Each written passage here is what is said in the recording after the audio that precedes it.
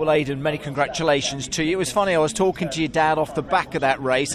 That third place came of the fact that Sam Tordoff pulled out of the race, didn't it? Which we were saying was nice because it was a bit of luck for you, because we don't think you would have caught Sam. So to have got that good bit of luck is nice for you, and obviously and for the team. Yeah, I mean, I was catching Sam at stages and getting close to him, but I think one of the strong points of the Focus is its straight line speed, which is one of our weak points, which makes it quite hard to put yourself in a position to make a move unless Sam would make a mistake, which a driver like Sam, the mistakes don't come around often.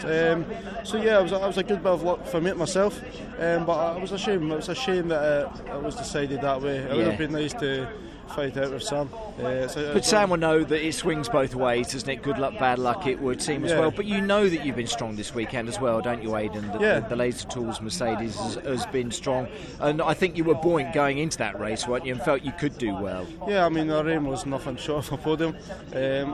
Obviously you always want to win, but our main goal was a podium, so yeah, it was nice to do it. And what is it about this circuit? Your maiden BTCC win here, you really do like it. I think everything seems to, it would seem, click into place on this circuit. I had my first independent one here, my second independent one here, my first outright one here. There's something about it, isn't there? Yeah. And then we're back on the podium again, so I don't know what it is, but I'm sure I'm not complaining. Yeah, a little bit more weight obviously on board for race 2 though, and you're on the hard tyre, aren't you, in race 2? Yeah, I mean, I had full confidence we were going to be strong this weekend, so my aim was to qualify well and fight for the podium race 1, which would obviously dictate a lot of weight for race 2, so that's why we chose a hard tyre. We knew it was going to be cold, so a bit weight we could try and get the tyre working a bit.